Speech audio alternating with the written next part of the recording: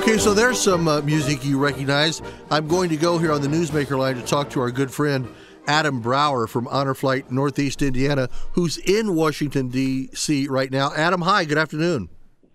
Pat, good afternoon. Thanks for having me on the call today. Yep, glad to have you on. Now, you guys just recently pulled away from Arlington, right?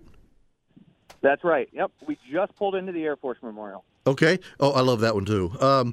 Yeah, the Arlington, it gets me every time. And now, did you guys actually participate in a wreath laying this time?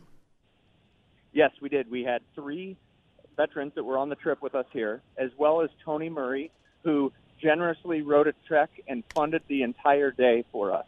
What? So we had 4 from our trip that were able to lay a wreath, yes, today at Arlington. Holy, that's, forgive me, but that's no small chunk of change. Do you understand that? No, not at all. We're up to $110,000 now by the time you add in chartered buses and airfare and food and everything that goes into the day. Yeah, insurance, the whole 9 yards, and you got to do it all, because if you don't do it all right, you can't do it all. Isn't it amazing for you? I know it's amazing for me, and you've been around Honor Flight longer than I, but when I first hooked up with you guys 8 years ago, whenever it was, we were heavy into the World War II, and as the World War II numbers were dwindling, we started then to get into Korea. A lot of Honor Flights around the country didn't. They took the end of World War II, and they used that as their opportunity to just kind of fold it in and say, okay, it's been great, but now we're done. Here in Northeast Indiana, you guys didn't do that, and I'm really grateful. And I'll tell you one of the main reasons I'm grateful, Adam, is because now you're starting to get a little more heavily into the population of those who served in Vietnam.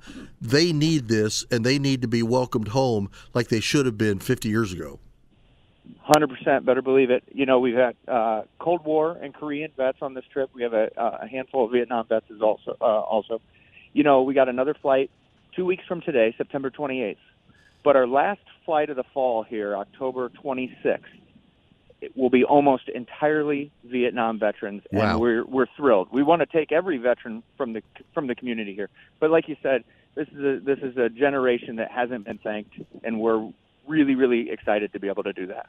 And people don't understand, and I've, you know me, when I'm out, when I see a veteran, I say, have you been on your Honor Flight? And I tell them, you need to call, you need to get online.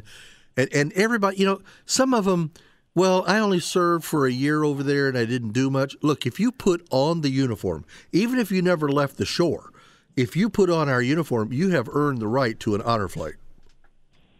But you better believe it. If you were a mail clerk in Miami, yeah, or you were a dentist in Kansas, you did what the country asked of you at that point in time, and that is worthy of thanks and a trip that we want to give you completely free of charge. Yeah, I don't want to thank you for getting the word out. Yeah, I don't want to build anybody's hopes up here, but I know we can't do it in 2 weeks, and I know we can't do it at the end of October, but I'm hoping somehow, by the grace of God, we get far enough along with the airport repairs that we can have a welcome home of some sort, at least for one of the flights next year.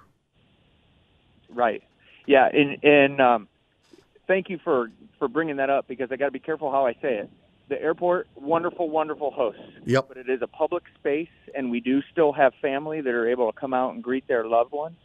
But like you said, hopefully construction gets to a point where we can have the full big party like we're all used to.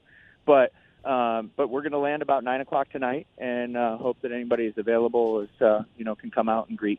Yeah. We just can't show up with our normal. I always say I show up with about 3,500 of my close personal friends. That's right. When we come out there. Right. Well, listen. I'm just glad that you guys are there. I'm glad that you guys are able to go. That because there for 2 years, we weren't going anywhere. So just in making up, and this is the heartbreaker to me. I was talking to Dennis Covert, a couple months ago. The past president for Honor Flight Northeast Indiana, and we started counting and recounting how many veterans were scheduled to go on an Honor Flight over those 2 years. Not only did they not go, but then they subsequently passed away, and so we might be making the flight up for a lot of people, but we can't make it up for them, and that just breaks my heart. Oh, it sure does. Yeah, we're trying to get here as quick as we can. but we've had 350 veterans from the area that we've already been able to get to Washington in this year, and have another 150 to 160, by the time the year's out. Oh, yeah. So, a lot of exciting things happening for sure. Yeah. Now, I will be in Washington, D.C. next week because I'll be there for the Federation of American Immigration Reform, and I'll be there broadcasting my show from the Fox News building there in the shadows of the dome of the Capitol. I'd much rather be there with you guys. Yeah. We'll take you anytime. Hey, I know you will, but I guess that my whole thought was once you guys restarted flights this year, I needed to step back and give you guys every opportunity to take every veteran you could, and so I wanted to kind of lay in the background. But I'm telling you, next spring, don't get between me and that jet, okay? Because no, we won't. Hey, listen, Yeah, Adam, thanks so much. I appreciate it, my friend. All right, my friend. Thank you very much. Podcasts by Federated Media.